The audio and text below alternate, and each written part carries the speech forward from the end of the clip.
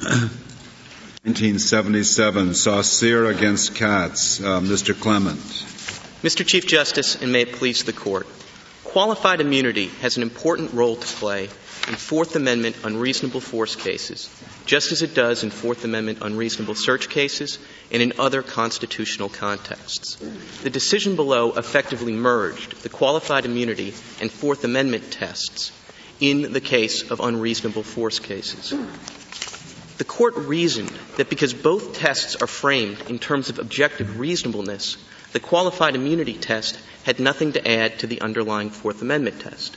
This Court rejected a virtually indistinguishable line of reasoning in Anderson against Crichton, and with good reason. The Fourth Amendment and qualified immunity tests are distinct and serve different purposes. The Fourth Amendment test governs primary conduct. It looks at the force used and asks whether that force was reasonable. The qualified immunity test, by contrast, looks at the pre-existing law and asks whether that pre-existing law would have put a reasonable officer on notice that his or her conduct was unlawful. Qualified immunity thus recognizes that even competent officers will make reasonable mistakes, and government officials should not be held personally liable when they make reasonable judgment calls just because their judgment turns out to be mistaken. Could you tell me how the test works? I take it qualified immunity is presented initially to the trial judge as a basis for dismissing, and then if he rules, is the jury also instructed about qualified immunity?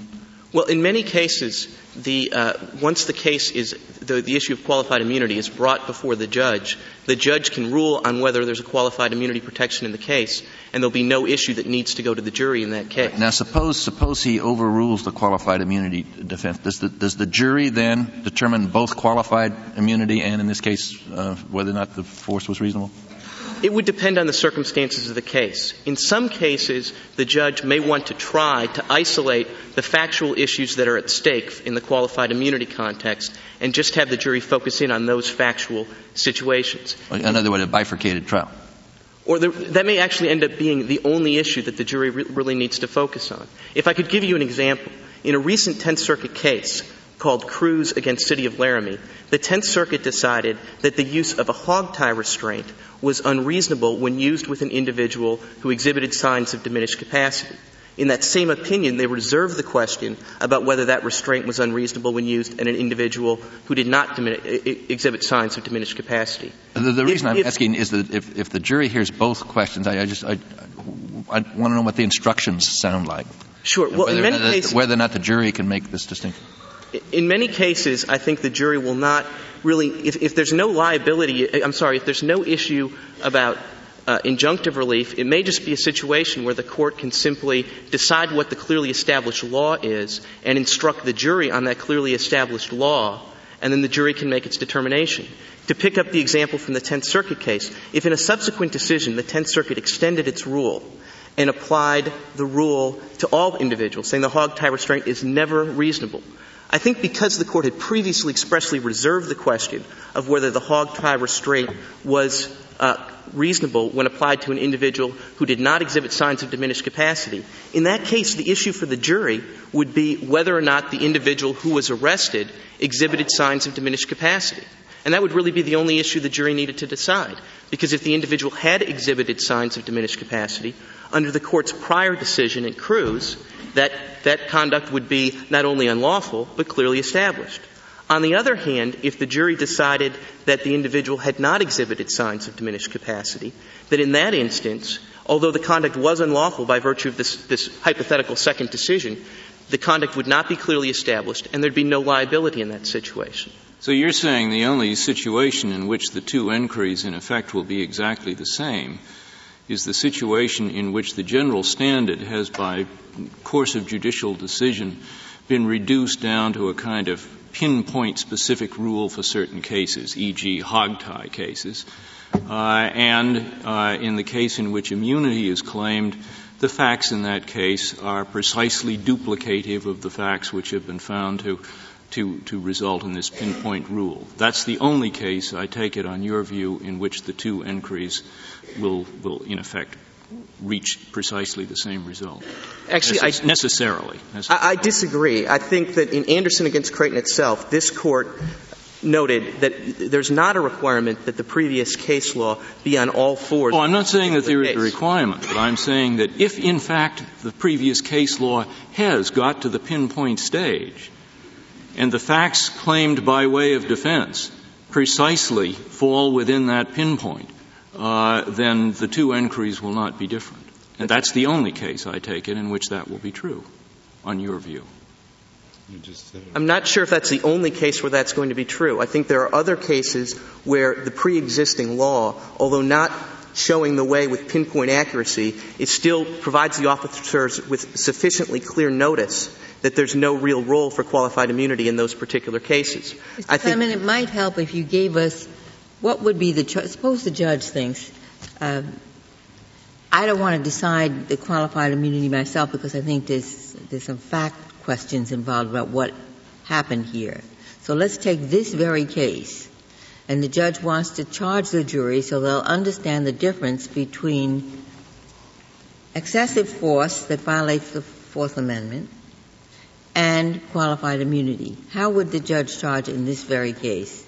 I think the judge in this case would charge by using language from this Court's previous qualified immunity opinions, language from cases like Malley and Hunter against Bryant, and would charge the jury with finding, in order to find liability in this case, the jury would have to find that the individual officer exhibited either was plainly incompetent or exercised judgment that was outside the range of professional judgment. I'm not sure it would really be necessary in a case where the only issue is liability to really direct the Court's attention a great deal to the liability standard, because that issue is going to effectively drop out of the case. To be sure, the jury may need to be instructed on what the relevant law of excessive force is. But once that instruction is put in place as sort of a background instruction, then the real question that the jury needs to focus on is the question of whether or not the officer's conduct was so unreasonable that it put it outside the range of professional But the whole thing is going to be submitted to the jury at one time, I take it, in a series of instructions. Now, you say ordinarily something will drop out of the liability phase, but I didn't quite follow that. All I meant by that is that since there'll be no liability imposed in the ordinary case without a finding that the officer's not entitled to qualified immunity, it'll be the qualified immunity question that will really be the ultimate focus of the jury's attention, because that'll determine whether or not they find sufficient conduct to award damages. But if the jury decides that there is not qualified immunity, then they have to go further, do they not? I don't believe so. No, I'm sorry, you're right. If they do find that there's not qualified immunity because the conduct was clearly established, I don't know that they really need to go further, because that perforce will already incorporate the underlying Fourth Amendment test. But that is what Justice Ginsburg was asking, or was I was asking. I'm not sure how the jury distinguishes between these two tests, and you seem to be telling us they don't have to, and that seems to be inconsistent with your position that there are two tests. No, all I'm saying is that in the ordinary case... I think was at the root of Justice Ginsburg's question as well. I'm sorry. I think perhaps by focusing on the cases that go to the jury, we're obscuring the fact that the real virtue of qualified immunity is in many of these cases, even under the plaintiff's versions of events, the conduct will not be so clearly unconstitutional by virtue of prior precedent that the Court can just end there. And after all, as this Court emphasized in Harlow against Fitzgerald and subsequent cases, the qualified immunity is not just an immunity from liability, but it protects the officers from the chilling effect of the inconvenience of having to stand trial in those situations where prior decisions have not clearly marked the individual's conduct as being unlawful. Mr. Clement, in those situations where there are factual controversies, both questions will have to be submitted to the jury, won't they? I mean, let's say in the present case, if there's a dispute as to whether more force was used than was necessary, the jury would have to determine whether more force was used than was necessary. And then the jury would also be asked, if that is the case, was that use of excessive force so obvious, would it have been so obvious to a reasonable officer that this officer does not enjoy the qualified immunity that our cases provide? Wouldn't both questions have to go to the jury? I think both questions certainly could go to the jury. It just seems to me that the second question actually entails the answer to the first. So if the jury's instructed and finds that the officer's conduct was so excessive as to put it outside the range of the conduct of a reasonable officer under the circumstances, it would necessarily entail a finding of liability.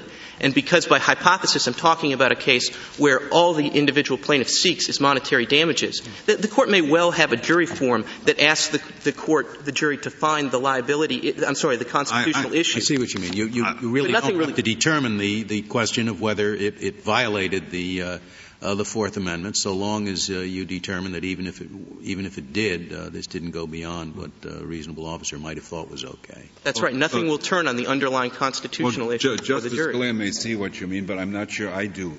Tell me how the judge charges the jury with respect. Does he tell the jury first go to qualified immunity or first go to constitutional violation?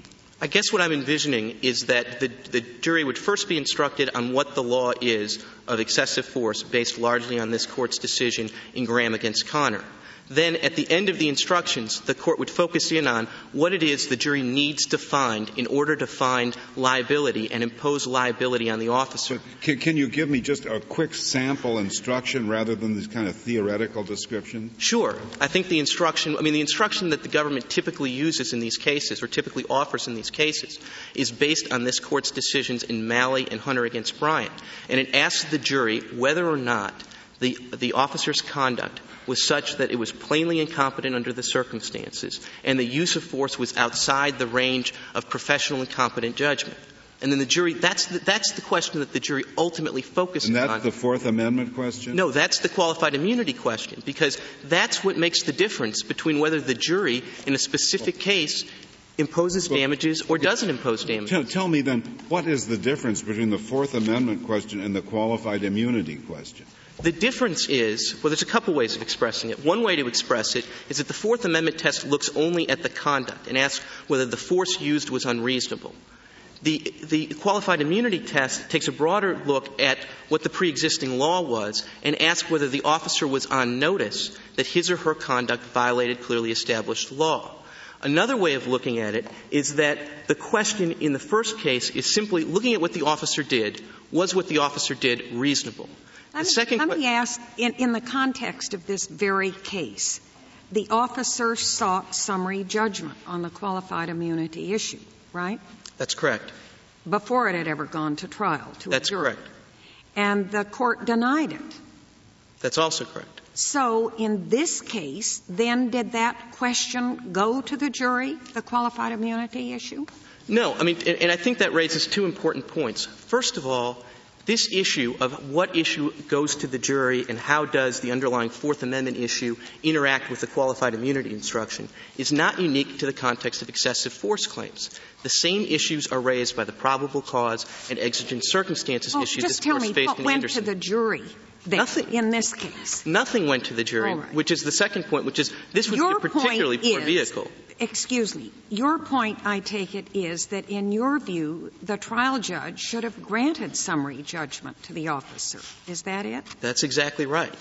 And so we don't get beyond to all these other things. In your view, the error was in denying summary judgment on qualified immunity. That's exactly right. Now, was there a factual component to that issue that makes it impossible for the trial judge to determine, or could there be? Certainly not in our view. Our view, you can take every fact in this case in the light most favorable to the plaintiff, and the proper analysis should still be that the petitioner was entitled to qualified immunity. And the Court of Appeals below simply refused to undertake that analysis because they thought the two standards were effectively merged. And I think that last bit that I'm confused on. Why isn't it the same standard? I'm just listening to the answer, and I agree that in Anderson v. Creighton it isn't. But in Anderson v. Creighton, the underlying constitutional standard is what society thinks is reasonable, basically. Here, the underlying constitutional standard is what an officer thinks is reasonable.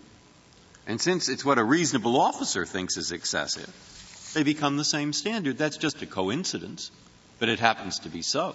That is, I don't see how — think of an example. Can you think of a single example in which you're prepared to say it is excessive force.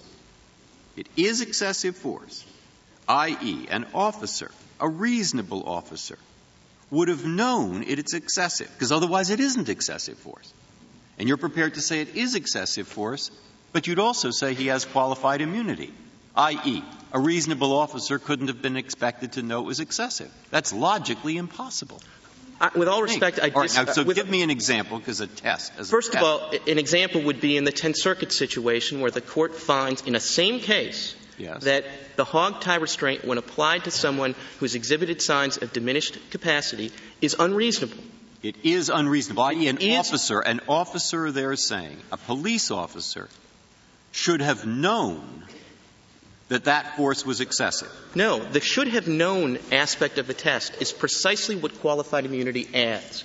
Oh, I then didn't understand the substantive test. I thought the substantive test for excessive was it is excessive only if a reasonable officer would have known it was too much force. I thought that was the substantive test. So what is the substantive test if that isn't it? The substantive test is whether or not the use of force under the circumstances was unreasonable. And if a reasonable officer taken from the perspective would have thought it is not unreasonable, then is it excessive?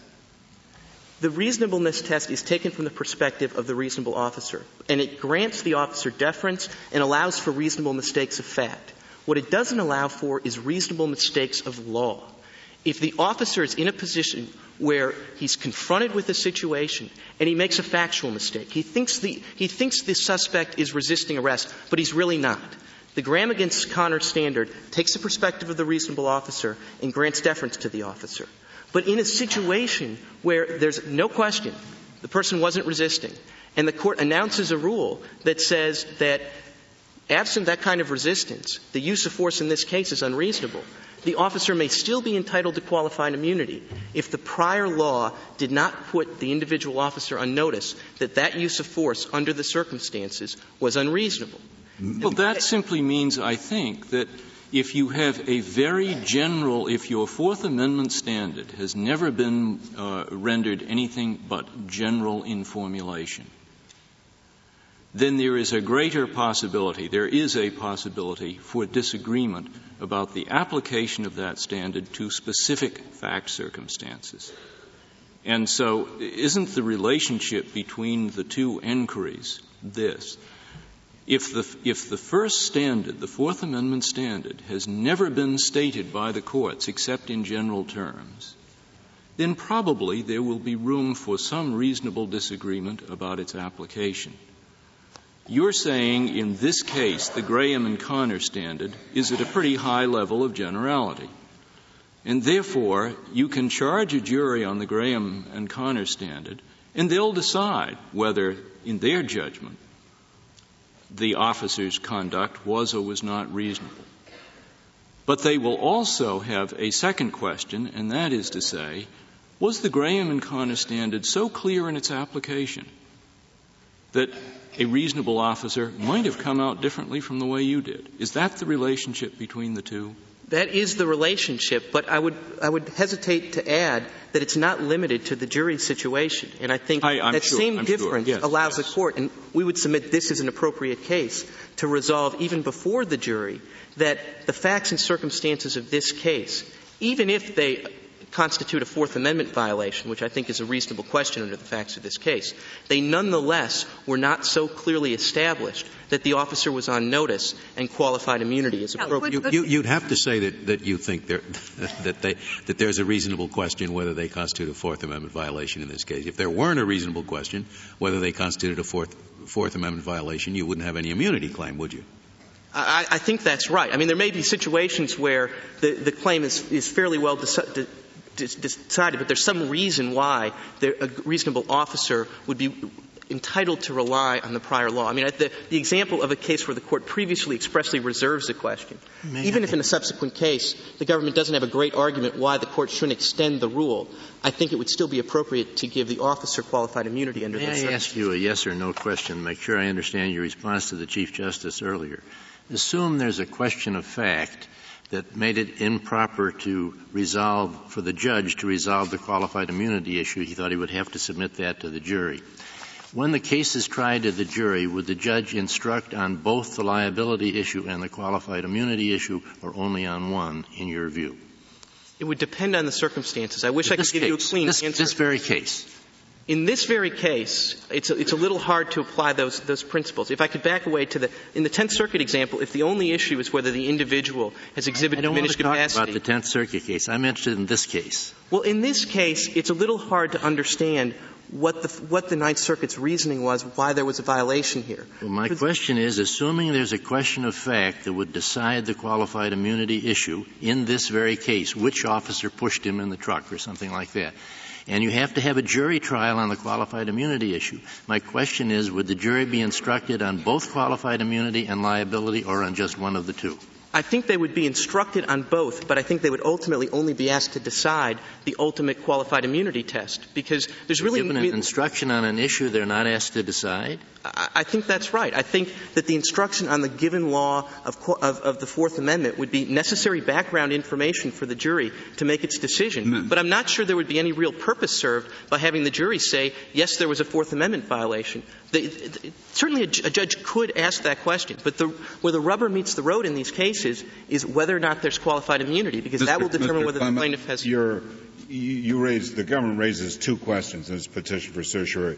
And the second one is, did the Court of Appeals err and concluded on the basis of facts known that the defendant's use of force in arresting this particular plaintiff? Are you going to get to that? I'll get to that right now. I think one way to focus on this case is if the Court of Appeals had done the proper analysis, how would they have defined the Fourth Amendment violation in this case? It seems to us that one of the things they would have focused on is the failure of these officers to announce their intention to take Mr. Katz out before they actually grabbed him and took him out of the area. Now, that kind of speak first or warning requirement, at least in a non-deadly force context, seems to us to be a new rule, or something that is certainly not clearly established on which a reasonable officer would be on notice of. If the Court of Appeals had approached it that way, focused in on that as being the key factor that made the actions of the officers here unreasonable, then we could very legitimately ask the question, was that clearly established? And our position would be, of course not. But other people would you mind walking us through how you think this Court should resolve this case? I just still don't understand. We have these issues here. Would you walk us through what you think we should do in light of this record and this case? Absolutely. I think the first thing to recognize is that the Ninth Circuit took an extreme view that qualified immunity is never appropriate in excessive force cases. The first and most important thing this Court can do is to disabuse the Ninth Circuit of that notion.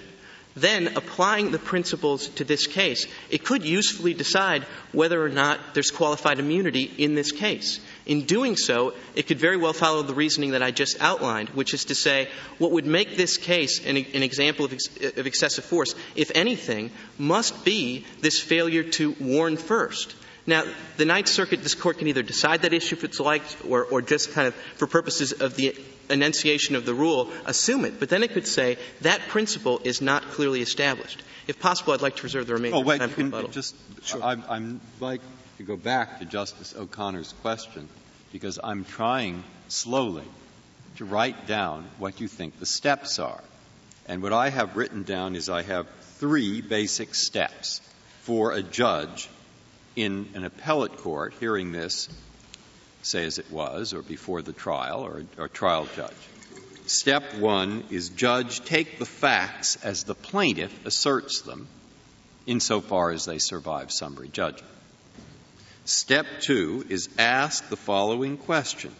Should, in light of pre-existing law, should a reasonable officer have believed there was too much force? I would stop you there. I would stop you there. The first question is simply to ask whether on those facts the use of force from the perspective of a reasonable officer was reasonable. All right. And if now, the is Court there a thinks difference not, between what you just said and what I just said? Now, listen to what I'm saying, because I want to understand the difference. I'm saying that the qualified immunity question in this context is, in light of present law, should a reasonable officer have thought there was too much force? Now, is that right? That's a fine statement of the qualified immunity standard. Good. What Okay, I was focusing on, though, is that I think if you really want to address the order that the judge should address the issue, first they should address the issue of liability, because that's what this Court has said on a number of occasions, including Seegert against the City of Sacramento. I'm trying to write down. I only have one more step. So we have the right. We know what to do with the facts. We know what the qualified immunity question is. At least my statement of that was all right. And then I go on to say, by the way, if the answer to that question is yes, a reasonable officer should have believed there was too much force, then the third step is direct a verdict for the plaintiff, unless the underlying facts are in dispute. And if the answer to that question is no, then direct the verdict for the defendant. Unless the underlying facts are in dispute. No. If he wins, even if the facts are in dispute. If the answer is no, because we've assumed the plaintiff's facts. Yeah, that's right. I'm sorry. So now one thing I would add, though, is 3 steps. Now that's I'm just trying to walk it through. And maybe you don't want to answer because I understand it's very complicated and you may have had a different way of looking at it. Yeah, all I want to emphasize is I think that misses the Fourth Amendment step that this Court has said has to precede the qualified immunity test. And it's helpful to establish what the qualified immunity violation is, because that's helpful in identifying whether or not the officers had fair notice that that Fourth Amendment principle actually applied. Very well, Mr. Clement. Mr. Boyd, we'll hear from you.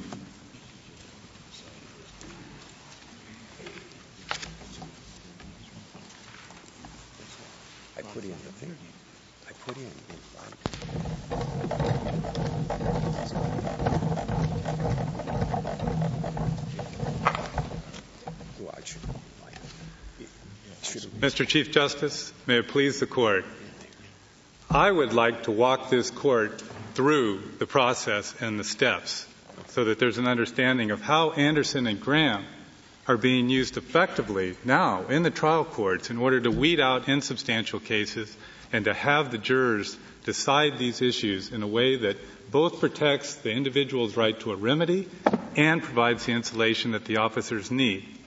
Now, the starting point is with a motion to dismiss or on a motion for summary judgment.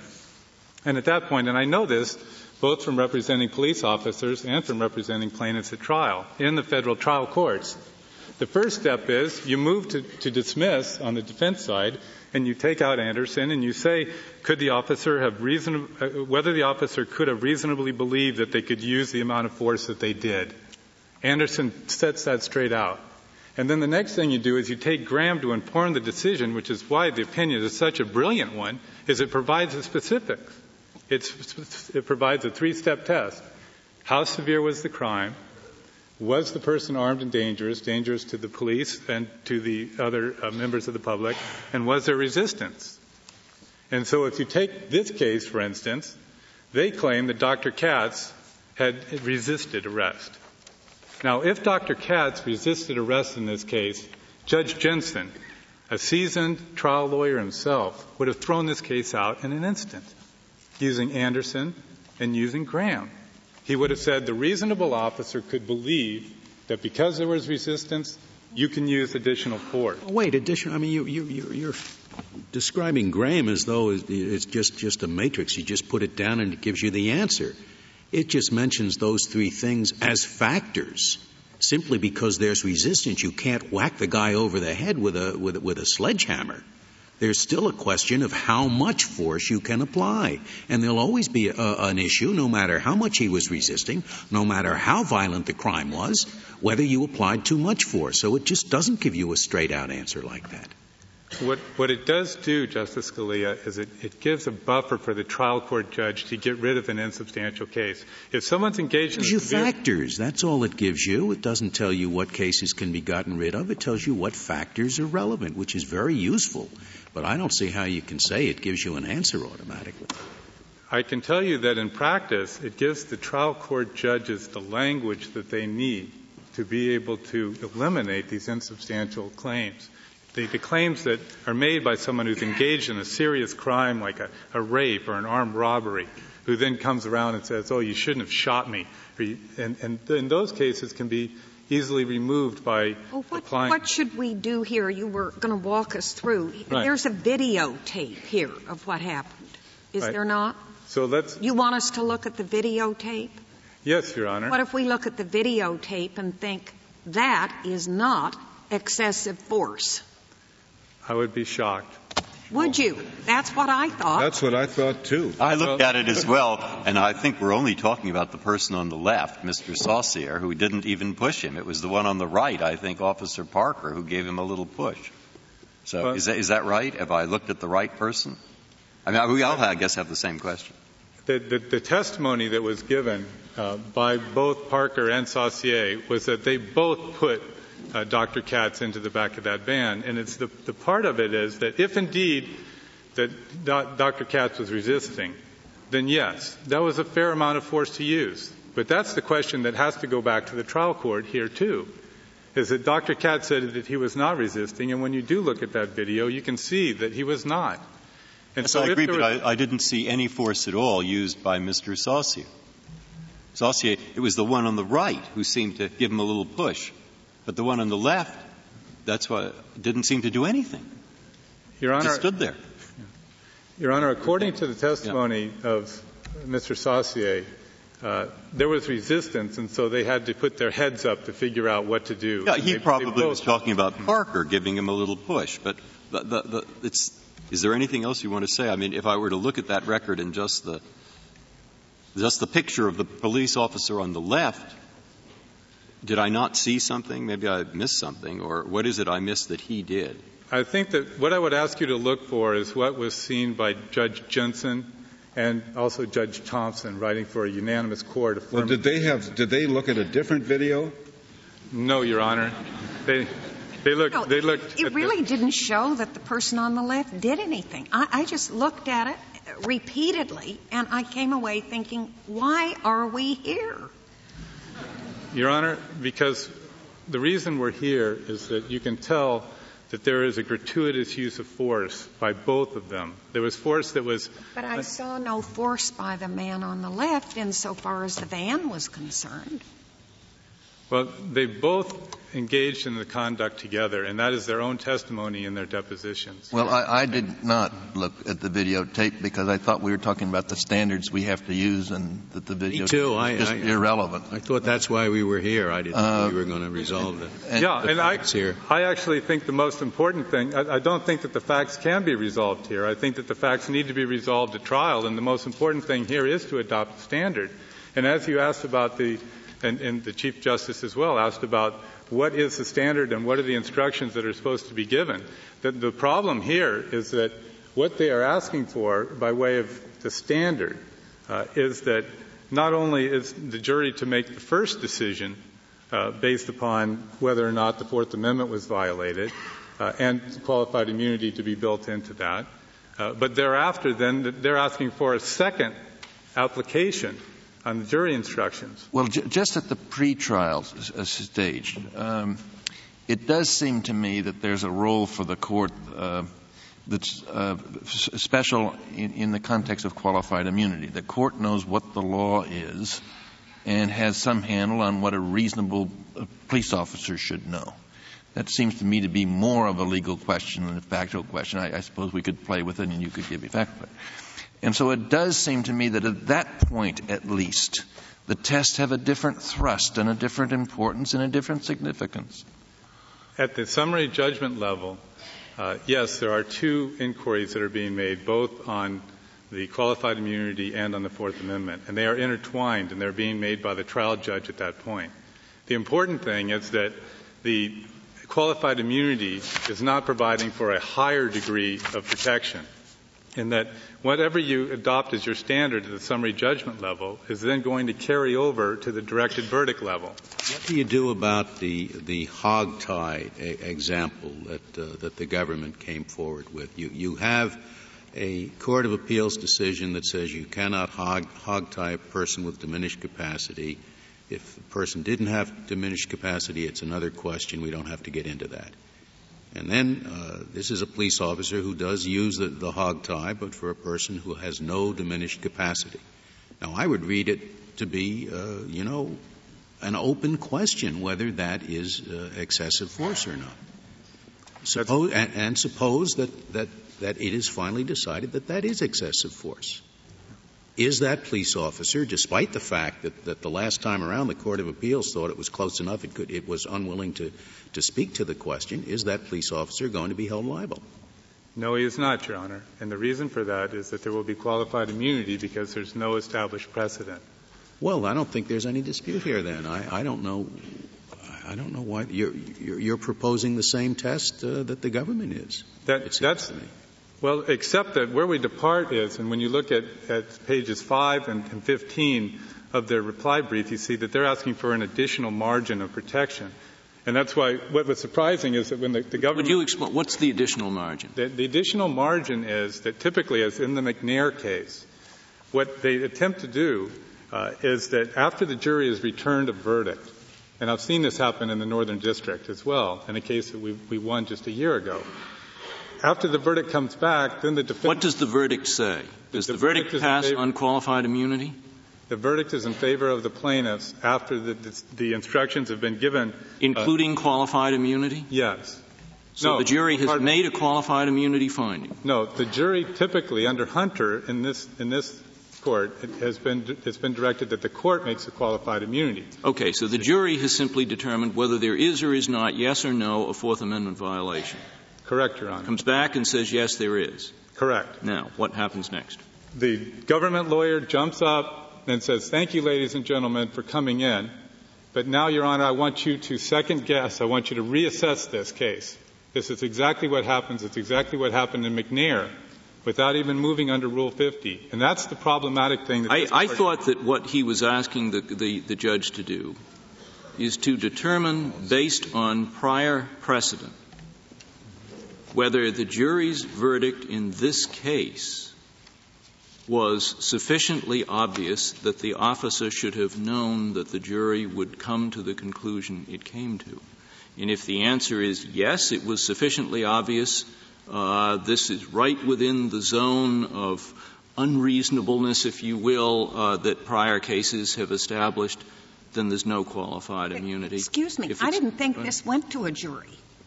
No, he's giving us an example of a jury. I thought we were talking about this case. No, Your Honor. This has not gone to the jury yet. And the key question here is when it goes back to Judge Jensen, and he has to decide, and it goes to the jury on the issues of fact that are present. There are issues of fact. That's what the trial court judge said and the appellate court. And when it goes back, is Judge Jensen then going to second-guess the jury if they were to return a verdict? And I'm suggesting to you that what I think the defense is asking for is not second-guessing on whether the jury was right or wrong about whether, in its judgment, there was a Fourth Amendment violation, but whether the officer should have anticipated, on the basis of prior precedent, that the jury would come out the way it did. And if the officer should reasonably have anticipated that, then there's no qualified immunity. If the officer need not reasonably have anticipated that, then there is. Isn't that what the defense is asking for?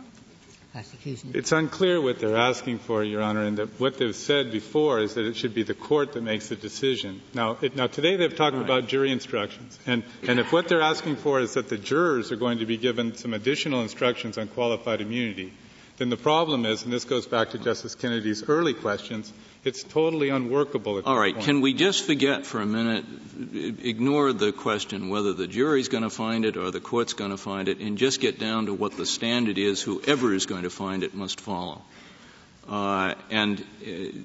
Forgetting the court-jury dichotomy, what is in your judgment, the government asking for that it's not entitled to?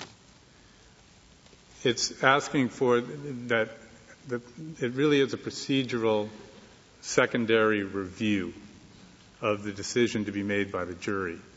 Or they're asking for a second set of jury instructions. See, I don't understand that at all. I thought it was here on summary judgment, and they take the view summary judgment should have been given for the officer. I thought that's where we were. I don't see why the jury gets into this at all. If you agree with them, then summary judgment was wrongfully denied to the police officer. Your Honor, is their view, I think. Your Honor, and I think this may answer Justice Souter's question as well. What we heard from my brother was that the instruction on the issue of the Graham is not even necessary for them to decide. That was a response to one of the questions. They need not even reach that because qualified immunity now is going to provide for the higher standard. That's what they're looking for. And I think that is contrary to Graham. It would supplant Graham. It's unnecessary. And it would make it unworkable, and that the jury instructions that would be given would be the way that this works in practice is that the instructions that they've asked for, and I've seen them, they ask after the jury has decided that the officer acted in an objectively unreasonable manner, then they ask whether the officer could have reasonably believed that he could act unreasonably. And they expect the jurors to do this. Whether he could reasonably believe that he could act in a fashion which has later been found to be unreasonable. I mean, you speak as though the line between reasonable and unreasonable is so clear that nobody runs the risk of making a foot fault. I mean, indeed, sometimes they go over the line unintentionally and to a slight enough degree that the doctrine of qualified immunity ought to afford protection.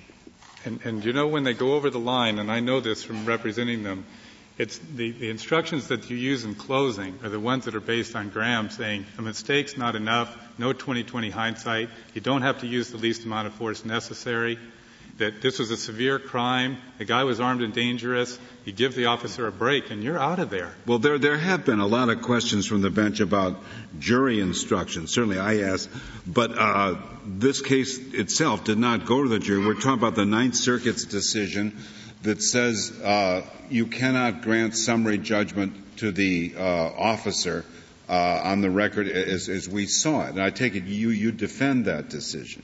Yes. Therefore, if we're simply talking about this particular decision, we don't get to any jury instructions at all.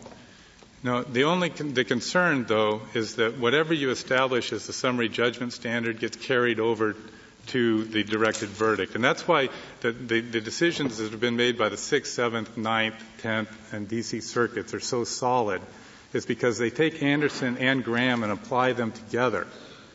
And that the big mess arises when you try to then put an additional boost on qualified immunity. Okay, but on this particular record, the vice president is speaking. This guy gets up to the front, raises a banner, and he's taken out and put in a van.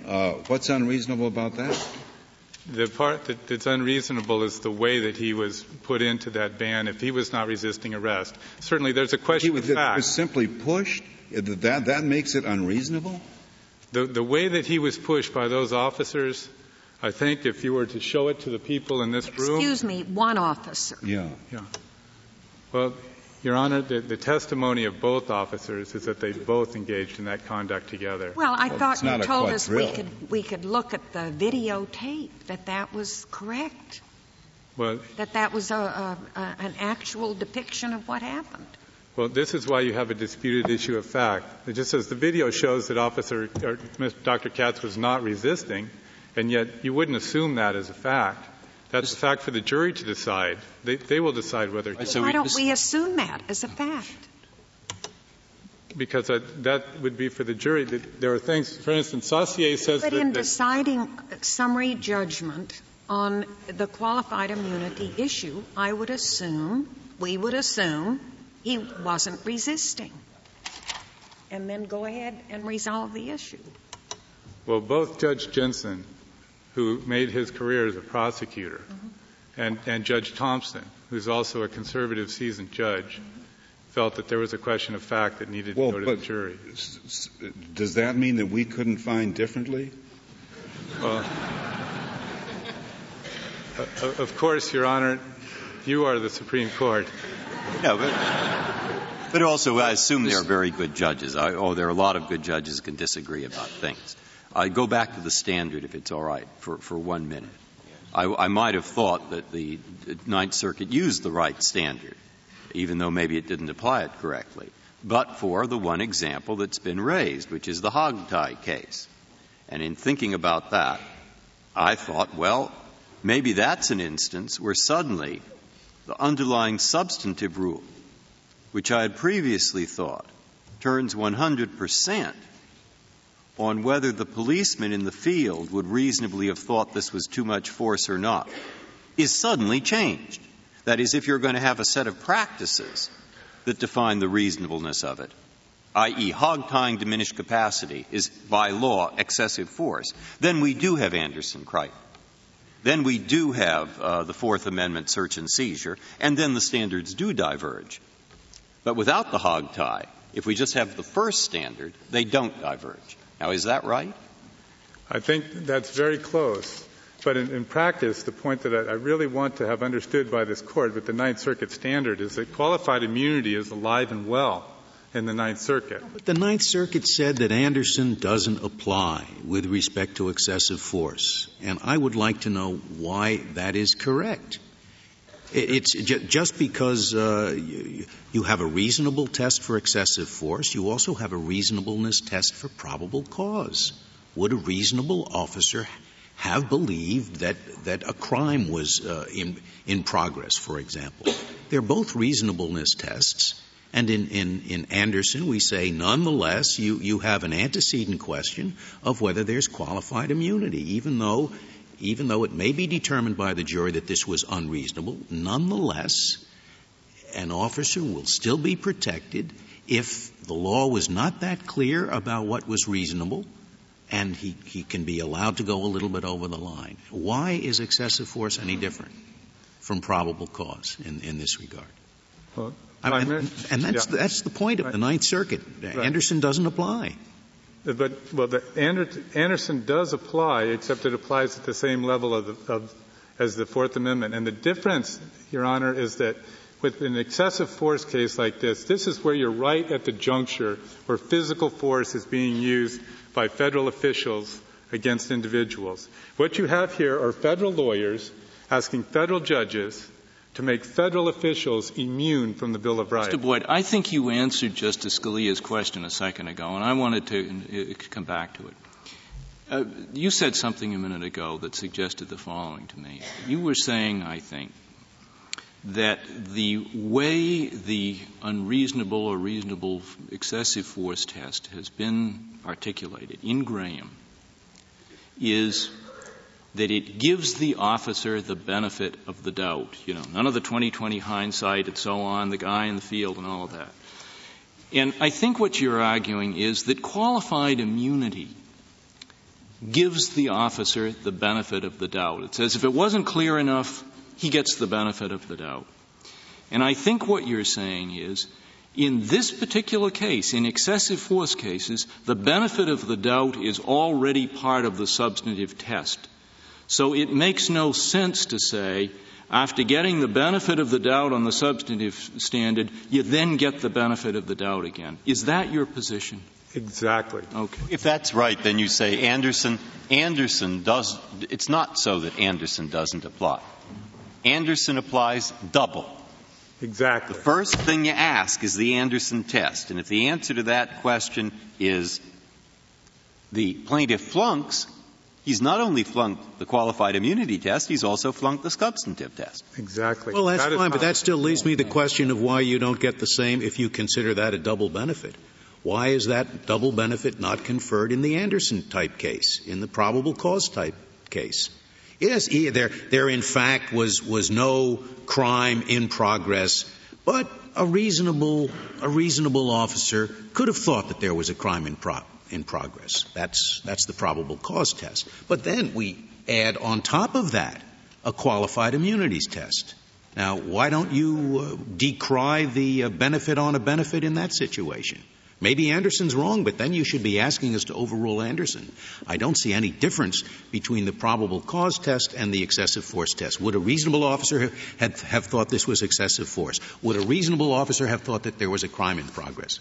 I don't see any double counting in one case any more than in the other. Your Honor, the difference is here we have Graham subsequent to Anderson.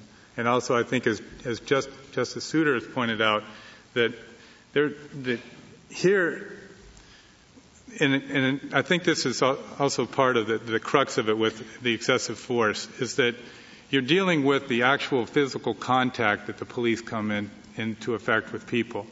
And Graham has set forth some very specific standards that can apply where you didn't have the same. Graham is a reasonableness test. That's all it is. And it mentions certain factors that ought to be taken into account in determining reasonableness. Is it a violent felon? Is he resisting? And so forth. But it's a reasonableness test, just as the probable cause test is. And the two together, Graham and Anderson, are being used in order to provide the police officers the insulation that they need to be able to carry on their duties without being unduly timid in the process. Mr. Boyd, may I ask you to tell me your view on something that Mr. Clement brought up, and I thought in bringing it up he was trying to make this case a little bit like the hogtie case. He said the crux of the excessive force case here was that they didn't give him notice, some kind of notice. And I didn't understand that to be your position. I thought what your position was they didn't need to give him the bum's rush. They didn't need to push him in.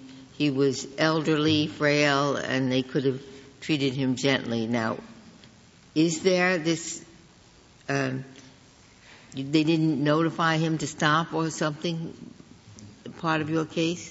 No, it is not, Your Honor. You're correct. That is not part of our case, that they should have given him particular notice. It is how they treated him that raises the question of fact.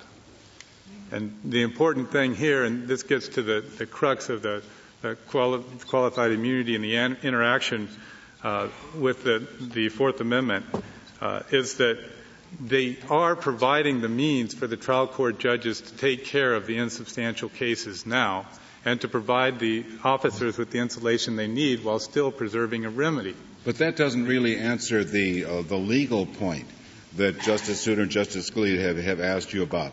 Since there's in Anderson we say that the probable cause standard does not answer the question of qualified immunity, why shouldn't we say the same thing about unreasonable force?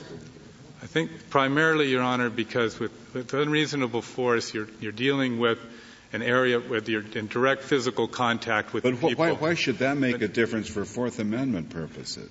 Because of the nature of it. This cuts right to the heart of the intent of the Fourth Amendment to serve as a check on federal officials. And there's nothing in the Fourth Amendment making a textual analysis of it that provides for an immunity. And so there should be one, but it should not be untethered. And so in the excessive force case, we have the benefit of Graham. Graham has left a wonderful legacy. It's been cited 2,685 times. And the reason for that is because it's working, and it's working along with Anderson. And what they're talking about now is an expansion of the qualified immunity that would just supplant Graham, unnecessarily so, and raise Seventh Amendment issues. But, without Graham, we have the legacy of several centuries of probable cause law, which gives the policeman the benefit of the doubt. He doesn't have to be correct about whether there are exigent circumstances, so long as it was a reasonable judgment on his part. And yet, on top of that, giving him the benefit of the doubt, we also have a separate immunity doctrine. I don't see why it's any different for excessive force. Even though the force was in fact excessive, we're going to give the policeman the benefit of the doubt if a reasonable policeman would not have thought it was excessive. That already gives him one benefit of the doubt. And the government is arguing, just as in Anderson you give a second benefit of the doubt for immunity, so also in this case. I don't see any difference between the two. Now, maybe Anderson is wrong, but that's a different issue. No, it's not that Anderson is wrong. It's that Anderson has been incorporated into the Ninth Circuit standard, and Anderson is alive and well. And the fact is that now, and I see that my 5-minute light is on, and I don't feel that there's a need to try to make every single point. But what's essential here is that there's no better way to preserve rights than to put them in writing. And there's no better guardians of written rights than judges. And here in this context, we're well off to remember the words of Justice Marshall saying that if we're to be a government of laws and not of men, that there must be a remedy for the violation of a constitutional right. And at the same time, we have to balance that against the need to insulate the officers. I recognize that.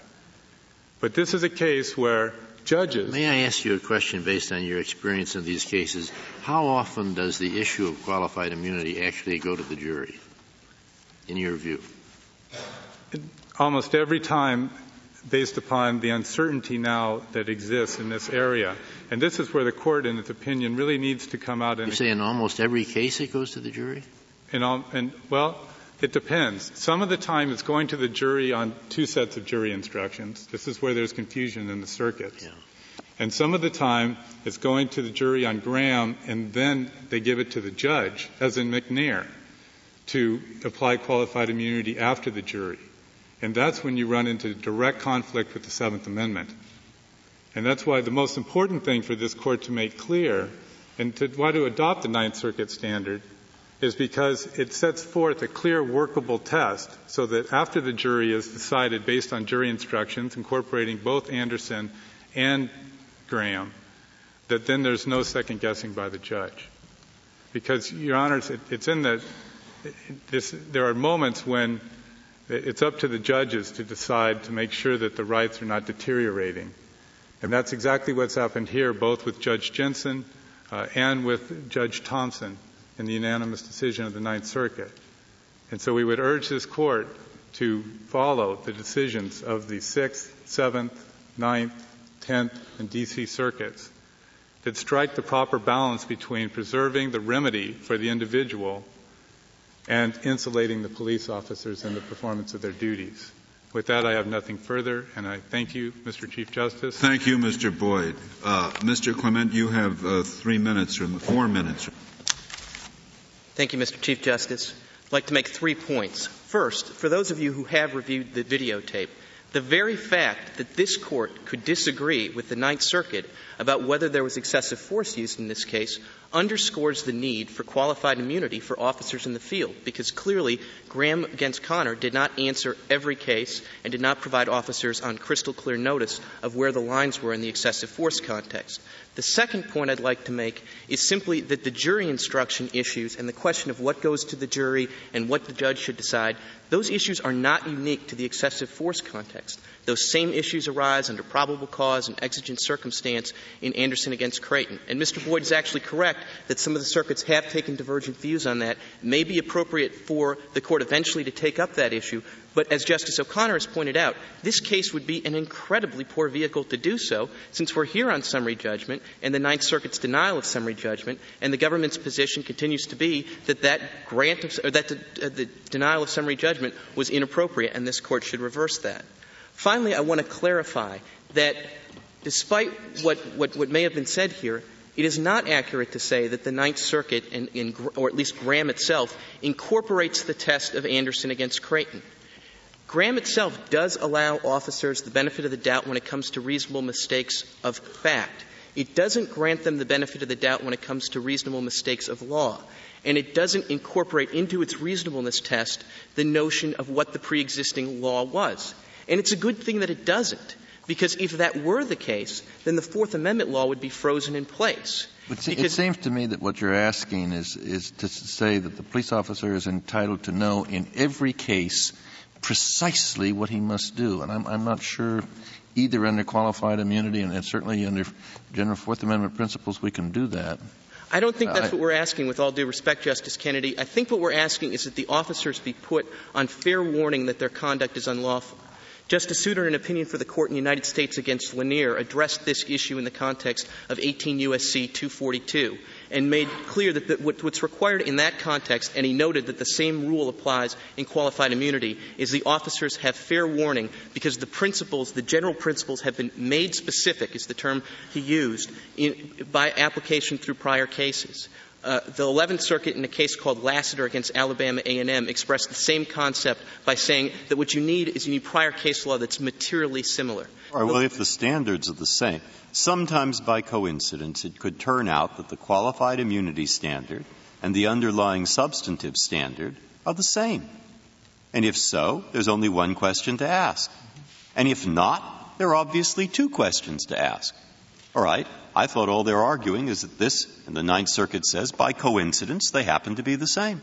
And that's why I want to insist. Is that the part you're disagreeing with? You're Absolutely. saying they're not the same. Absolutely, because Graham against Connor itself does not build in reasonable mistakes of law or take into account what the pre-existing law was. Only reasonable mistakes of fact. That's exactly right. Yeah. Because if it were otherwise, then the very fact that prior law didn't put an officer on notice and there was unclarity would itself mean that the conduct was lawful, and then there'd be no mechanism for the law to provide clarity in the Fourth Amendment context. It's the same idea as to why this Court asked lower courts to deal with the constitutional issue first and only the immunity question second. The last point I'd like to make is in response to Justice Ginsburg's question about what the rationale of the Ninth Circuit below was in a subsequent case decided last week. Thank you, Mr. Clement. The case is submitted.